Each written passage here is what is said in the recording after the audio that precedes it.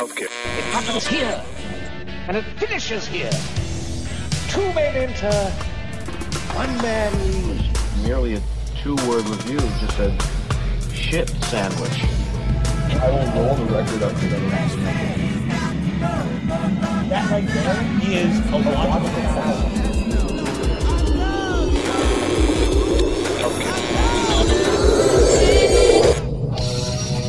Welcome back to the Basement Film Music Lovers. You are now tuned in to yet another exciting adventure with us here on Junkie Glasses, the podcast. I'm your host, Kevin, as usual, and there's a very weird words to say because we didn't really think we'd end up back down here, but as fate would have it, expedient homeowners and less expedient job searchers that we are still here in Washington, D.C., and I am currently sitting behind my desk in the basement looking at the couch. And the table, and the chairs, and the piano, and everything is dry. And then for now, this sacred space is a little, we've got a little time left. Maybe it's a little gift for all the magic that's happened down here. I don't know. But we'll take it. We will take it. We got knocked out a little bit, and certainly did not, slow down too much. We didn't take a break, but did lose a little momentum, and as a result, there were a few albums this year that we didn't quite get to as this year winds down. We really wanted to, and what we're going to be talking about today is the album Skiff by the Skiffle Players. Now, the Skiffle Players, you can hear Ed and I talking about this, and we're going to give a more in-detail background, but all you really need to know is that they are one of my favorite bands. And 400 episodes of this thing, I think you either at least trust my music taste a little, or you are really just hate listening, which I'll take either. So they put out a new album. We're going to talk about that. It's kind of thrilling to talk about that because I did off mic talk to Neil Casal about this album a little bit when he was here for our Dead to Me podcast. So it's a good way to come back into our album reviews. And right before that, we're going to talk about the Beatles. They reissued the White Album, or somebody did, the Super Deluxe remaster by George Martin's son. So we got some little thoughts about that. And in the back end of this, we're going to talk about a really groovy band in San Francisco named Quiet Water. And I'll tell you more about that and play a little track for you. So that is what our podcast is. If that is amenable to you guys, and if you have your snacks ready, you have your drinks, your beverages, maybe you're hanging out with your puppy, your dog, your friend, your lady, your man, your cat, whatever. Point is that you be comfortable as we sort of ease into this and kick things off. Back down in the basement with our good friend Eduardo. And we're going to start off with talking about the Beatles. You know them, you love them, but you ain't never heard them like this. Let's head on down.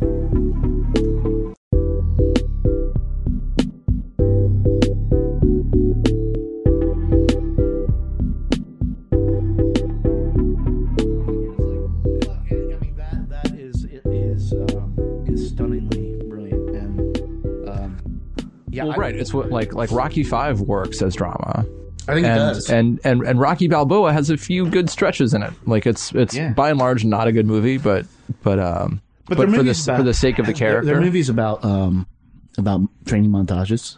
Yeah, I mean, chasing chickens, running a lot. Yeah, running a lot. And then philosophizing about what it means to fight and time and how everyone loses.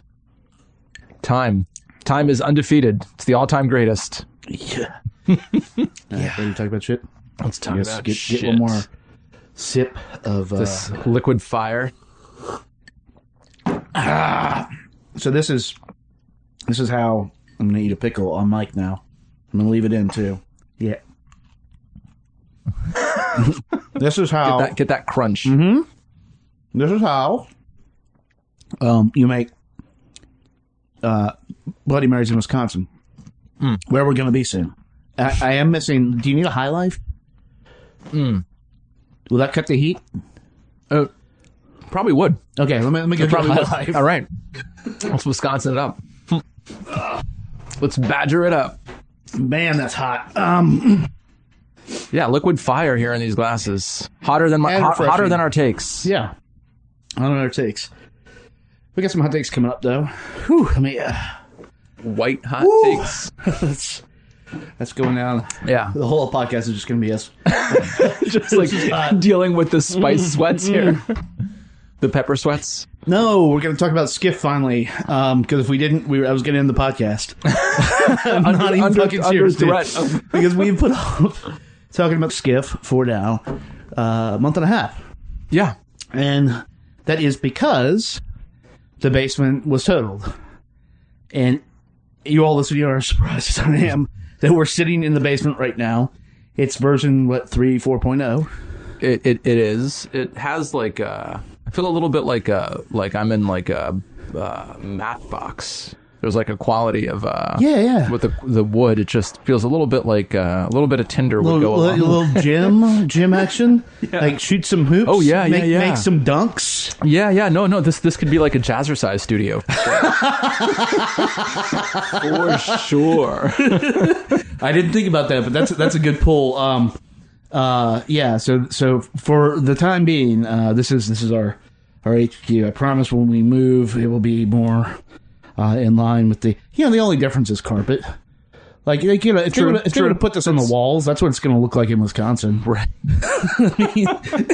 But at any rate, want to talk about Skiff and Players. They put out the album Skiff. This is the second thing they put out this year. They put out a little EP called was it Piffle Sayers EP? So. Yeah, it's like a little transitional thing.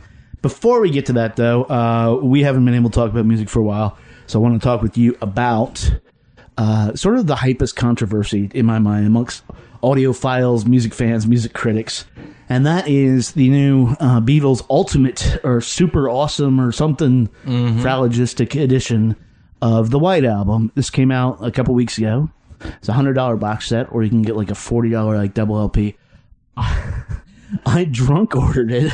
Oh no! Yes, and then woke up in the morning and like undid it and canceled the order. Yeah, because and this is sort of what I want to get into, because I just bought the Mono album and I love it. We all grew up with the White Album. I mean, I think it's safe to say you're listening to this, you grew up with that. Yeah, this is part of your DNA, and technically I love this mix, but I started thinking about do I need like multiple versions of this thing sitting on my shelf in a physical form media? I want to start by playing a little track of this, because this is what actually turned me to this. A little piece of a song that is one of my favorite Beatles songs, and I would actually go as far to say most of my favorite Beatles songs are on the White Album.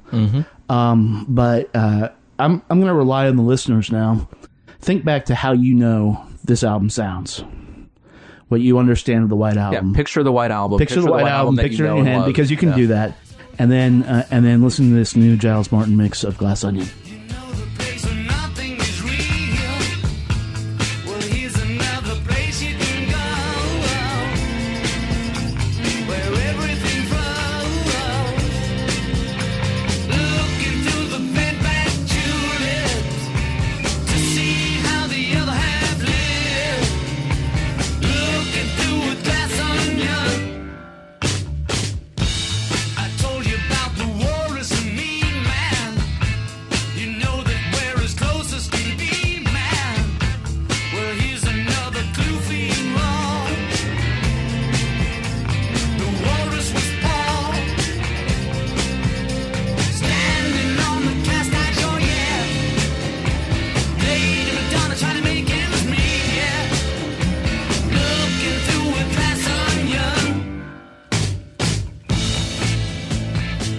Right, I'm betting you're thinking to yourself right now, that does not sound like the Glass Onion that I remember, and I think you'd be correct. I don't.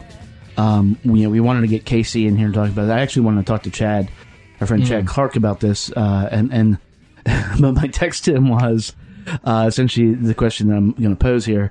I said, does this feel like necessary? Is it really a thing, or is it just more like fan fiction? And his response was just like, I love it. So he was not about to engage in this, and should be said, Chad does this type of stuff for a living. Yeah. So right. Giles, George, Martin, the Martin family, except for Chris, who is not actually part of that Martin family, are his heroes. Yeah. I think the question of whether it's necessary or fan fiction is maybe a little bit of a false dichotomy, because it's definitely not necessary, right? Like, the world needs a new mix of anything by the Beatles the way it does, like, a new way to hear Miles Davis's Kind of Blue, or like, it's just not necessary. It's been done. We've gotten everything that we're going to get out of that particular, and we should celebrate what we've gotten out of it, because it's an amazing catalog, and they're amazing recordings. So I can think all that, and then I can also hear it and think, oh wow, this is like engaging.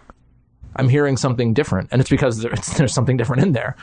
Well, do you think, or the emphasis? Do you think of it as you're hearing something different because there's something different in there, or you're hearing a completely different thing? I mean, my general take on anything like this is that I don't do remasters.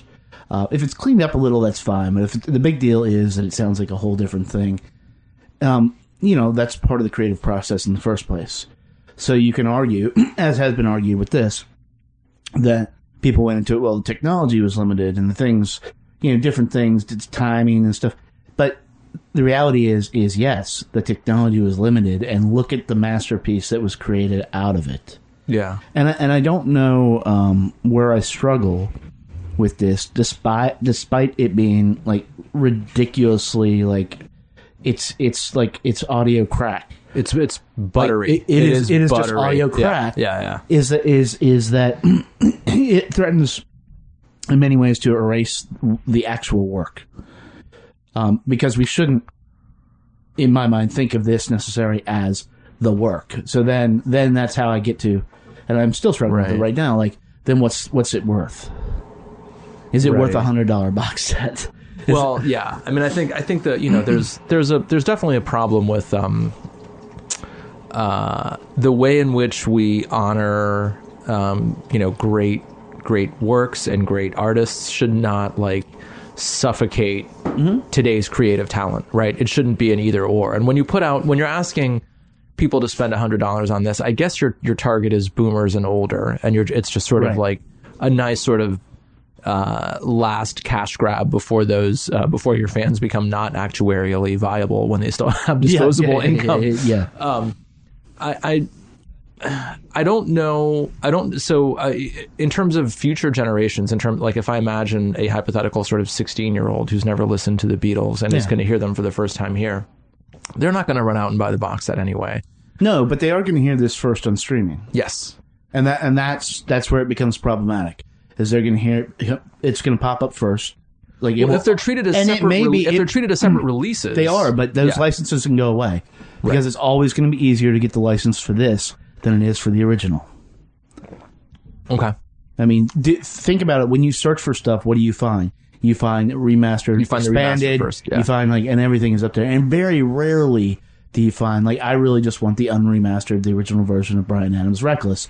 And I can't find it because all it is this 45 track thing. And look, nobody needs 45 tracks of Bryan Adams.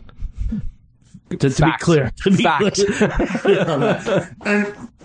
And so it is getting into the marketplace of how we present these things, what we what we want them to be. Like, I would prefer something like this be completely left off streaming services.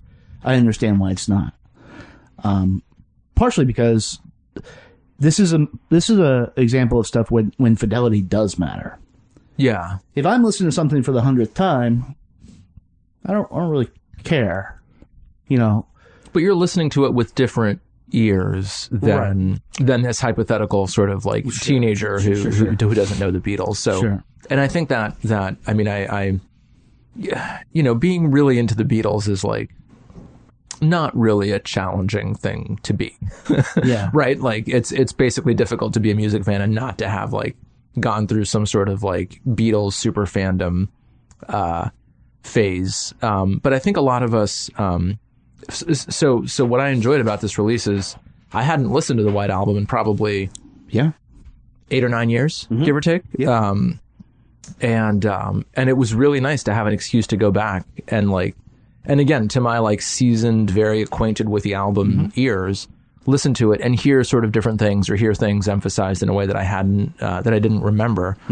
And I really enjoyed that. It was sort of like going back to visit a place that you knew and seeing that like, oh, someone sort of like, there's a new coat of paint and someone's done a few things to it. Yeah. But you could still see the thing that you knew under there. And I think that's because with older albums, stuff that we grew up with, and they can be good or bad.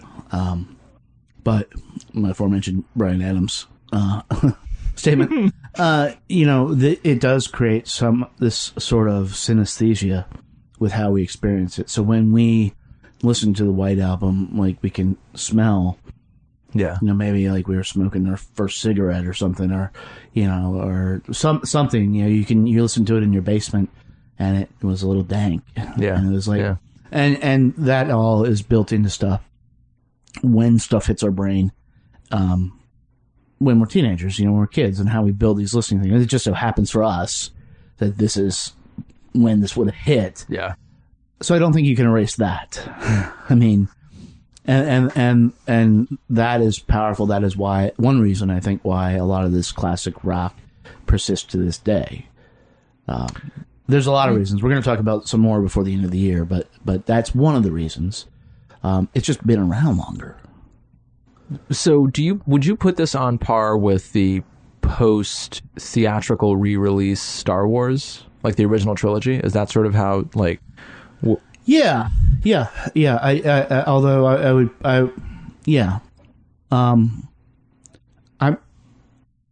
I think, and I am, and I think people should be more precious about their music. There's too many moving parts in a film for it to really have that distilled personality of the filmmakers. Mm-hmm. It's just too big. Right. Whereas as an album, you can get that feeling. Oh, this is literally just 5 or 6 people like doing this. Yeah. Or in this case, you're going to have strings, so they had a quartet. So, but you can understand the scale as opposed to something like Infinity War. You can't comprehend how many people worked on that. Right. And so I'm not as precious as it with it. I mean, that said, I actually didn't mind anything in the Star Wars thing. So it was just like, yeah, that's bad. I see him with Jabba and Han. That's bad. Right. But I remember, like, it's the whole remake versus reboot thing or whatever. It's like the original still exists out there. Yeah, although Lucas has tried very hard to make sure that I enjoy both RoboCops. And I'm actively trolling Eduardo right now in case anybody doesn't know. There is a but they're gonna fix the remake. So that's exciting. Yeah. So I mean it tends to be it's a different question, I think, when it comes to that. But imagine if somebody like rewrote a book. Well, right. And that's what I think. That's what I think it's closer to. Well, this to me is way less essential than I went to because I just saw that new Coen Brothers thing, and I thought, I haven't listened to Mule Variations in a long time. Mm-hmm. Let me do some Tom Waits. And I was surprised to find that my original Mule Variations, which was uploaded to Apple Music, right when I synced my library, is basically out of print because it's since been remastered. Yep. There's like a remaster of a 1999 album. Yep. Less than 20 years after its release. That seems way more unnecessary to me, to be like, no, I can't get the original Mule Variations anymore. I have to get whatever this remaster was. Yeah. That seems more offensive to me. Well, and we're not there with the Beatles, but that's my worry. Because if you haven't heard either one, if you don't have, let's remove our bias from it, this is the superior product. It sounds glorious. It sounds glorious. Yeah. It sounds like Father John Misty on crack. It does. Yeah. It sounds like that's a good comp. It's anything modern that you take. This is miles beyond it using modern techniques. So the modern ear and the ear that doesn't have the benefit of history is going to like skew towards this. So that does put that in danger. And that's what I don't want, because at this point, when we talk about the White Album or any of even just the mono remasters versus the stereo remasters, the regular ones of the Beatles albums, you're talking about history. Yeah. And that's important. They compensate for it on this by including a bunch of demos, which is, they're amazing. Yeah. The demos are like, it's a completely different band. And that's actually, I think, where I got the Father John Misty comp from, because it does feel like something that like him and some people would be in the studio doing, just dicking around. Yeah. So I haven't listened to all of the demos yet. I've just been stuck on the original album. But again, I have to say, like, and to your point, it sounds really good. It's really enjoyable to listen to the White Album sounding this way. Except for one song. Uh-huh. And we're going to talk about this on actually another podcast that we do. You're going to have a fight with someone, huh? Yeah. It was, and our friend Casey Ray hosted that podcast, brought this up, and then I listened to it, and for reasons that I'll explain later, I really can't handle this song in this format. When you hear Helter Skelter on the original White Album, you're like, oh, why did those dummies kill people because of Helter Skelter? You're like, that doesn't sound that scary. When you hear it on, just listen to this.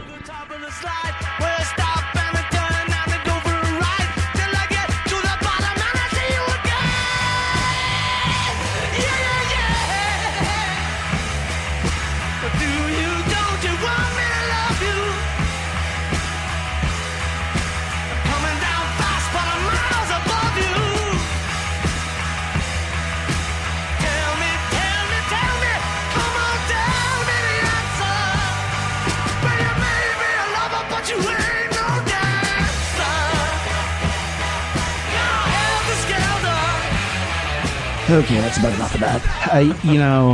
If you ever, people joke about rock and roll and the dark arts, right? And that is peeling back the layer to where the veil is super thin. I don't know where the background vocals come from. Yeah, they're not from this dimension or a good dimension. And if you heard that, and if that's how you experience, if that's how you experienced it, that you the next day, hey, Bob went out and killed 3 people. I don't know why. Yeah, I could see wanting to start a series of murders that would lead to a state of permanent. Was it a race war that? That's what he wanted, yeah. And named Helter Skelter. Yeah, and so that in and of itself is another interesting statement about history and stuff, because this history was always there. Yeah. But with this song. Yeah. That was they didn't create anything new for this. So that was always there. So I guess we can be thankful that that George Martin didn't get it quite right. Because there would have been way more murdering. This is what's the movie, or there's a Stephen King book, Cell, but what's the movie where the people hear a signal and then they just start killing people? I was going to say it's the Happening, but that's trees. I have to profess ignorance. Yeah. But yeah, no, there's clearly you hear it in that kind of grungy guitar. Mm-hmm. This song in particular, there was a moment where I was just like, have I just not been hearing this song right the whole time? That's about, yeah. Is it me, or was this always in there? And to your point, I guess it was always in there. Yeah. But I just hadn't perceived all of the ingredients in quite the order that they're placed in here, right? I just hadn't seen them as clearly, and the structure of the song was way more opaque to me until I heard this version. It's definitely dialed up. It might be too much. It might be I don't even know. Yeah. I will skip this song. It's upsetting. This will be the last time I listen to this song. I'm just saying that. I mean, good on you, Giles Martin. I don't know what you did, but right. But it is that. And I mean, and I say that with recognizing that's the high point of the remaster, I think. Yeah. I think you would think Revolution number 9 is, but nope. No, and I think there's an important point here about it's really easy to keep looking backward, right? And Mm-hmm. and we should enjoy this, and we should but really don't be the kind of don't collect all of the Beatles shit. Don't be the kind of person who goes to Beatles conventions and or do if that's what you're really into. But in general, there's a bunch of other things you can go experience, and they're going to keep finding ways to capture some dollars from you over the next several decades. Yeah. And you can play or not, right?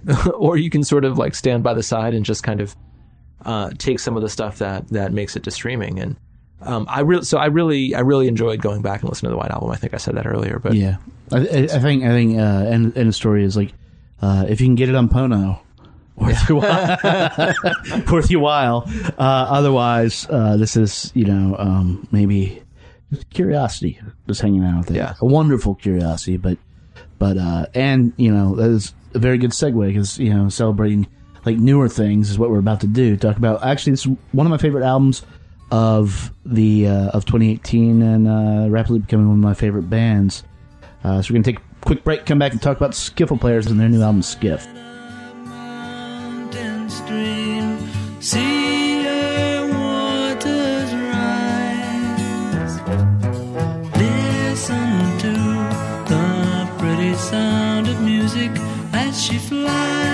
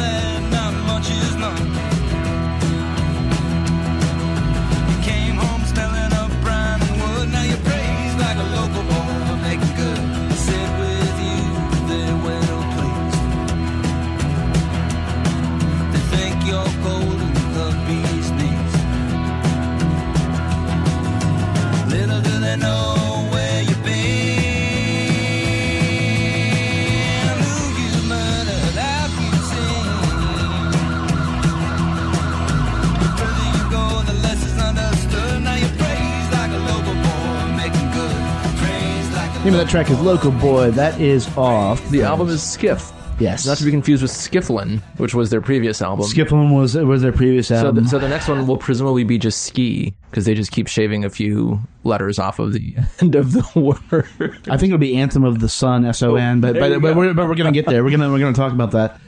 This is a group that made up, it was sort of, one-off isn't the right word, but they were all in this sort of heady California dead orbit. Cass McCombs has been out there. He's from Baltimore for a while. Neil Casal, who was just actually here upstairs, who's on our Dead to Me podcast, is out there. Also a band, Dan Horn, Farmer Dave Schreier, and Aaron Spersky from a band called Beachwood Sparks, which I knew the components, and Neil is in Beachwood Sparks.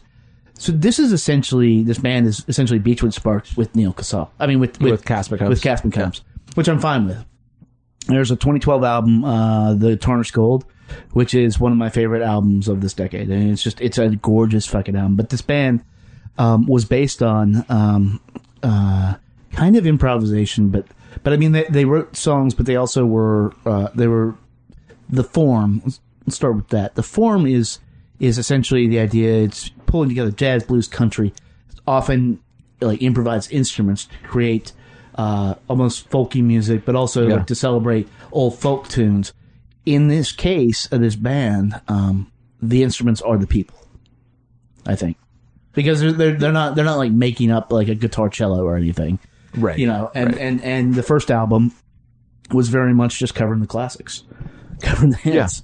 Yeah. The second album's a little bit of a bridge. This one, they all got in and said, we're going to write a bunch of songs. And Farmer Dave, actually, the quote from this is like, it's a float down the river of song, an attitude, a way of life, an offering. And it is, I think, very distinct from their other albums in that you all of a sudden have this personality that is not, it's very much Beachwood Sparks, but it's not. Yeah. It's something else. And I think the timing of it is very important, because of what we have going on in their music community.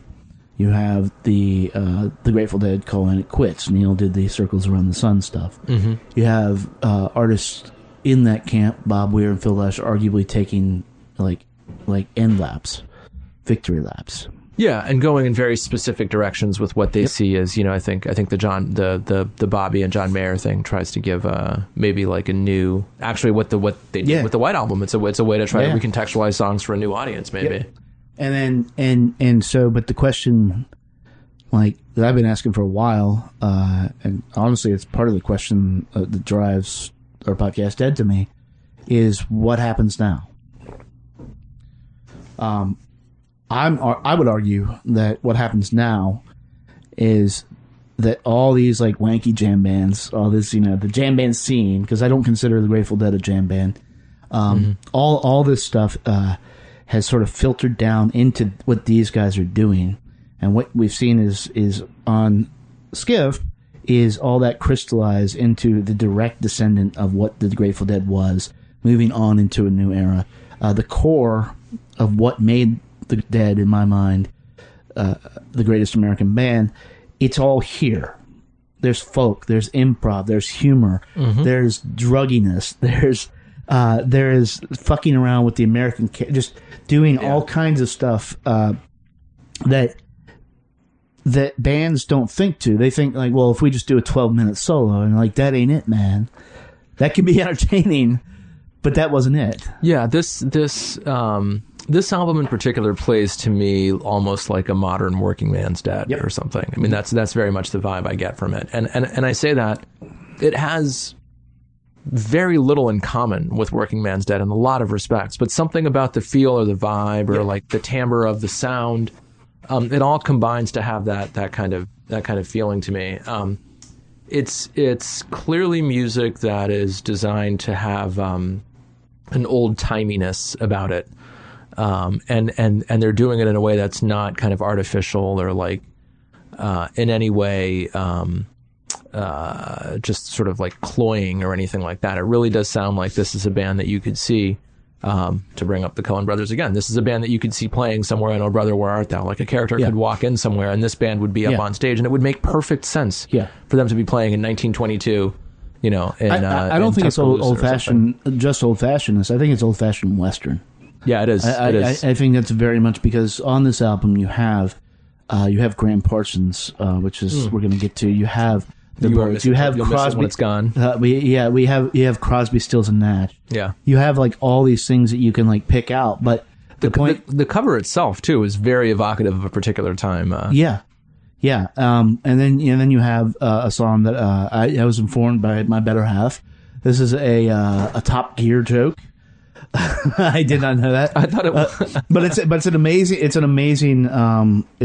bit of writing from Cass McCombs, and I think this is probably most indicative of what you're feeling off Working Man's Dead. Yeah. Because the vibe is just, it's storytelling. It's storytelling about a time that may or may not be gone, and it's remarkable. And it's what happens when you go to the law offices of Dewey, Cheatham, and Howe. Suffering from head injury, bankruptcy, or divorce. Want to sue your union and entire workforce. Endangered deportation, do you have a violent streak? Our attorneys will fight for justice that you seek. Come on in, sit right down to the law offices. Ooh, Lord, Dewey, Cheatham, and Howe. You need to talk. Dewey, Cheatham, and Howe. That is no different than anything. If you've been following Cass McCombs' career, he writes a lot about scummy characters, more so than Steely Dan, Donald Fagen, and Walter Becker, but more in the view of, instead of celebrating them, like these guys are bad dudes here. Yeah, in this song, there's an old timey like labor movement kind of sense about the song too. That's really and it as something when we talked to Neil, a little inside information, I said, well, how do you make these? He's like, man, we don't even have time to think. They just go in, somebody has the song, and they play it, and they and knock it out in a few days. and rinse repeat, and you keep doing. And that's how this one came together. Is like nobody had time to basically figure out what classic songs they're going to do, but each of them had some songs to kick around. And what you see in that song particularly, I think, is the birth of what this band is going to be. Yeah, I hope, when we talked about the Skifflin album a couple of years ago, I think our hope was that this group would get a chance to like gel as a traveling working band, and they would have a, and I think they're all really busy, so I don't think they had a chance to do that. It would be awesome to see them tour. It'd be awesome to see them give these songs a chance to kind of like to breathe on stage, and it would also be really cool to see. I keep thinking about this album. I was hanging out with my brother last night, and he's someone who should absolutely know about this group. Yes, and he does not. Yeah. And he likes Cass, he likes Neil Casal, he likes the entire band. He likes what they're doing. He knows them from various other Dead-related things. He has no idea this album is out there, or he didn't until last night. It's because they haven't tied it specifically to the Dead. Yeah. They, also when I mentioned that to Neil, and he was like, "Oh man, thanks for saying that." We don't see it. We never sat down to think about that, and I think that's the beauty is that they didn't think about it. They just came. What we were talking about, how the White Album can get ingrained in you, or old albums like sort of develop, but they ultimately kind of make you develop your personality in many ways. All these guys have internalized the same music. Right. They all have different music that they've done with, but they've all internalized and played with a wide variety of music.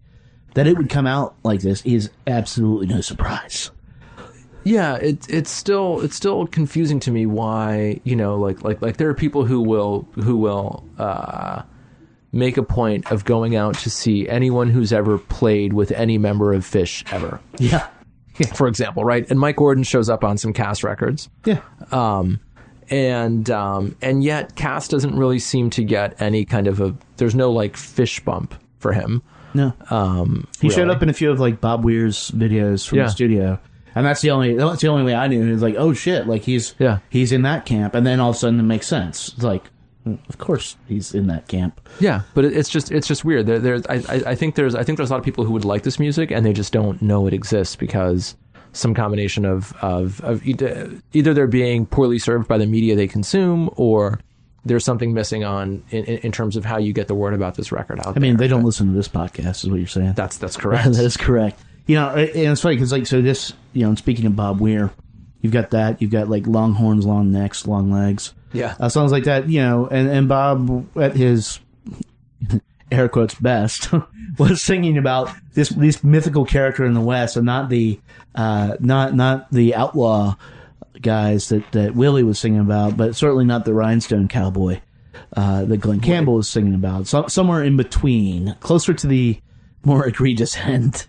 But this splits the difference, and you feel the point, I think, of a lot of Bob's work and a lot of Cass's writing and this, a lot of all their work on this is when it's appropriate, you feel the sleaze. Yeah. Right. You feel the dust when it's appropriate. You feel the heat. Yeah. You also feel a little malaise. A little bit like, I should have gone home by now. It's late. What am I still doing out? These guys are all out on the West Coast. I don't think they're all based in nearby Los Angeles. Yeah. But there's a song here called Los Angeles Alleyway that Cass wrote that Neil sings. Yeah. I think it's a little different from the other songs in the album. I was spinning it last night, and it really just kind of, it just demanded my attention last night in a way that it hadn't before. Let's play a little bit of it and then come back and talk about it. This is Los Angeles Alleyway. For a while now I've been wondering where you were. Were you just around the corner, or were you still with her? The old sun is beating down on this cracked and bent lonely road. I'm tired of always having to sing in code. Walk along the midday Los Angeles alleyway. Walking along the midday Los Angeles alleyway. I hear that, and I think of Tom Petty. Definitely I think Petty. of Jackson Brown. Mm-hmm. I hate to say it, I think of Dawes. Yeah, actually. Yeah, I think of Dawes, and as much as we have joked Dawes on this, those guys are hell of songwriters, and specifically like California songwriters. Yeah, they have that vibe, and it's very it's just solid. Yeah. Yeah, it seems to be pulling together a lot of different. There's some of the. There's almost like a sort of a Dennis Wilson, a little bit of a vibe in there. There's all the different strains of like Southern California, and that's not even the most Graham Parsons song on there. That's definitely the third track. You'll miss it when it's gone. I think sounds like pure Graham Parsons, but that gives you a really good idea, I think, of where the band is kind of pulling from and what they're looking toward. And it's this clearly it's not, that song is more upbeat, I think, than the rest of the album, and more kind of accessible and more poppy. Yeah. But you hear that sort of like weird little psychedelic country-ish guitar kind of like noodling away in the background. The song structures could be, there's a little sort of like Bruce Springsteen quality to the verse structure there. For me, it actually just, we mythologize places, right? I mythologize places in rock and roll history and stuff, and I certainly have mythologized Laurel Canyon, and find it my one of my spiritual homes in music, and it feels like that. It feels like, so I know all the stuff that went on back in the 60s and 70s, but I also like, hey man, some of those people are still there, and they're still kicking around, and they're doing this, and this could just as well be Neil as it is somebody just sitting at the fucking corner store. Yeah. Yeah, no, it just has this effortless quality, and that's and I think a lot of what, and it's true of this album, it's true of Skifflin. There's this way in which the songs don't seem to be, they just seem to kind of be there, like they just sort of like emerge, and I think that's the sort of the jammy piece a little bit. They just sort of have something they've been messing around with, and they say, okay, well let's make that into a song. Yeah. And that's not to say that the songs aren't well crafted or whatever. They just have this like very natural, loose and easy quality that is really hard to manufacture. Like it has to be there. Yeah, and I wonder if that's not like Discipline. It certainly was weirdly Discipline in the Dead. They took it very seriously. Yeah. It wasn't like when it was time to get out, you got out there, but you had to have all the pieces in parts. The old adage, like, you can't break the rules unless you can follow them. Right. And they did, and I think this is a lot of what Skiffle players are doing, and what I think what we're gonna continue to see them do on future releases as they get the opportunity, like you said, to stretch out. These will stretch out more live, I would imagine. Yeah. So they do have tour dates. Is that? I mean, West Coast. Okay. West Coast tour dates. It would be. I mean, like you say, it would be great to see these guys play a place, medium-sized place, like 500, 600 people, a small theater. Yeah. And just get out there and explore this, because not only do they have the catalog themselves now, but their very mission, what they're pulling from, they have the entirety of folk music. Yeah, right. And jazz and blues and country.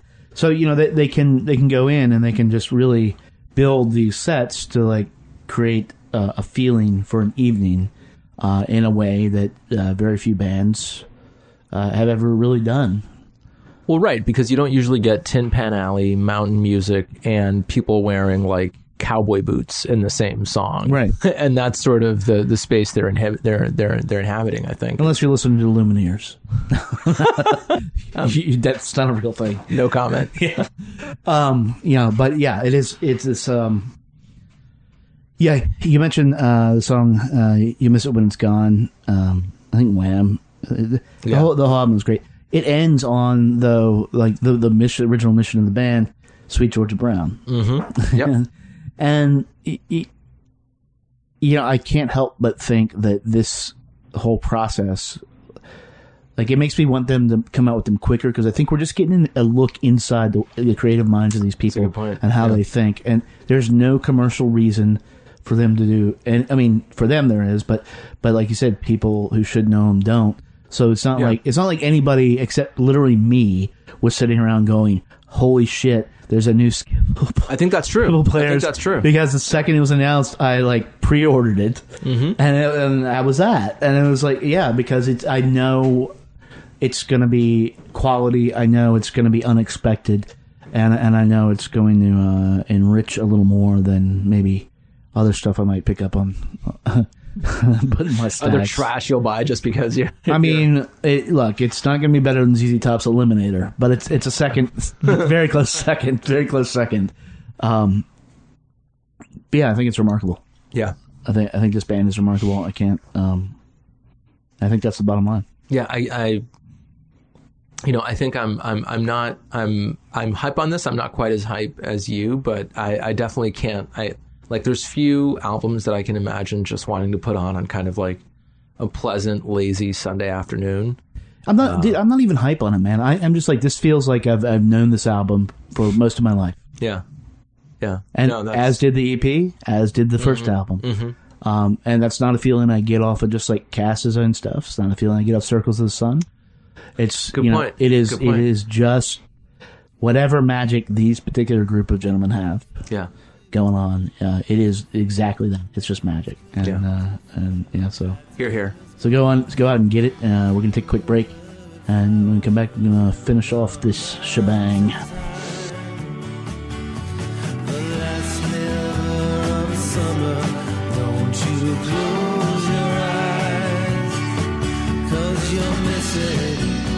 You'll miss it when it's gone.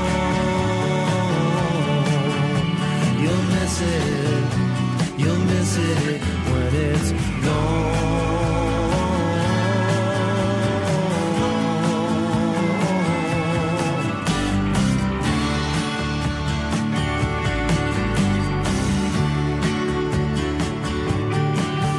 These days have not been your own. The time has come for you to pay back your ghosts. They'll never leave you alone.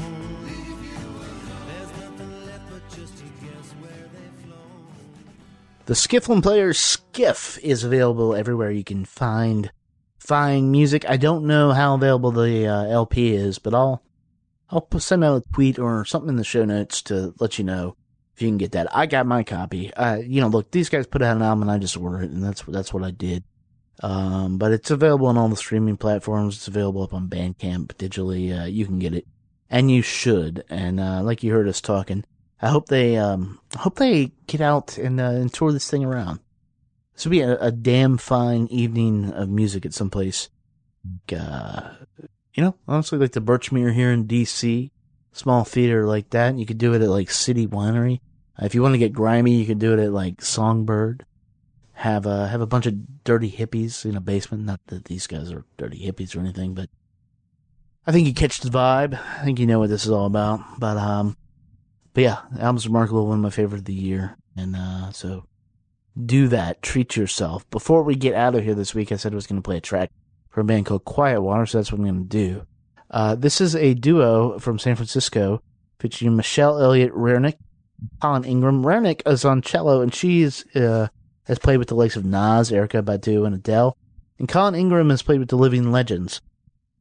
And when I first heard this is something Eduardo actually suggested, and he suggested it right after we finished taping, talking about Skiffle Player. When I first heard it, I was like, this kind of feels like the early 2000s post-punk stuff, like Mogwai. Very beautiful instrumental music with a little bit of an edge to it. Obviously, the instrumentation is a little different, but it's really, really, I've fallen in love with this EP. It's just fantastic. It's just 4 short songs, and I think you're going to fall in love with it too. So I'm going to play a track to sort of lead you down the path. Maybe consider this your meet cute with Quiet Water. So let's just get to it. Here's Ice Mountain by Quiet Water.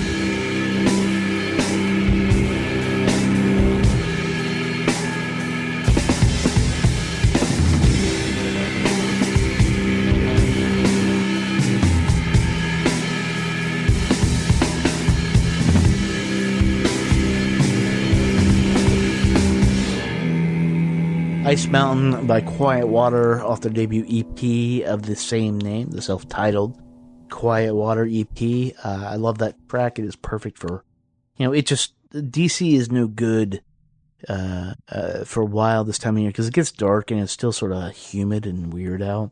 And now we've gotten into it's dark and it's cold, and it is it's one of my favorite times in this town. And this is times of the year in this town. This fits the mood perfectly. So we're gonna keep our eye on them. You should too. And maybe if they come to your town, maybe they'll come to our town. Maybe they'll come to Milwaukee. I don't know. Maybe I'll just email them. Quiet Water, can I just email you and be like, hey guys, come play a show? But at any rate, that is it. We are out of here. This is that episode of Chunky Glasses podcast. If you like what you heard, tell your friends, because that's how, word of mouth is how we've done this for almost 400 episodes. And how we're going to continue to do it, no matter big or small, whatever we do. But also leave us a rating or a message in iTunes there. That's always nice. It gives us feedback. You can also listen to us in Stitcher, Mixcloud, Google Play, Spotify. We're all out there, always. And our podcast provider, Pippa.io. If you go there with a few bucks, you can get your own ideas out there, make your own podcast.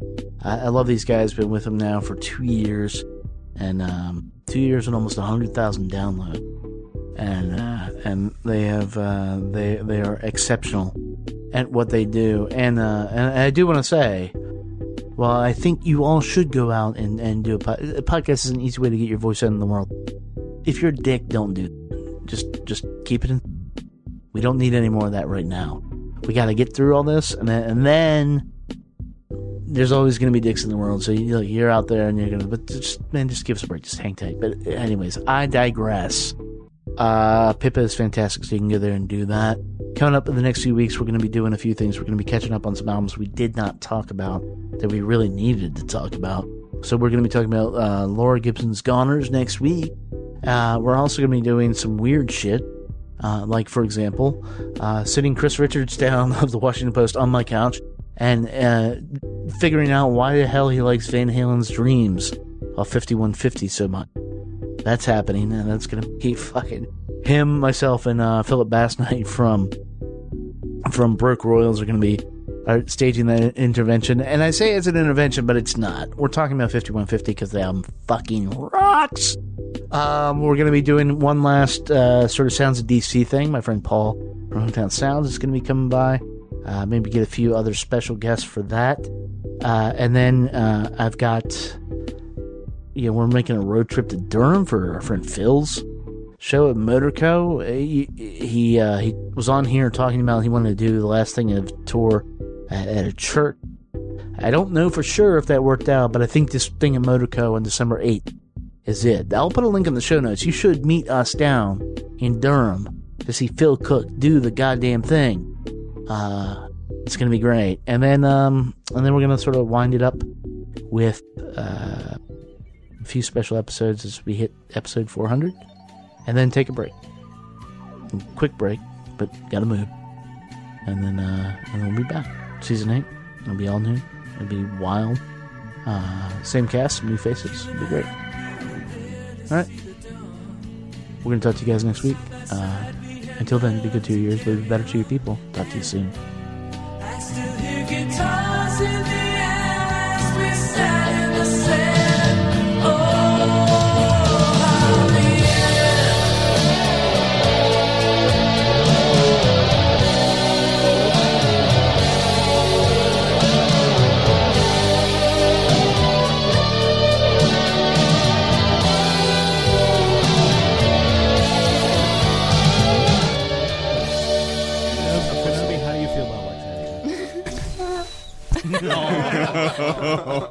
Kenobi.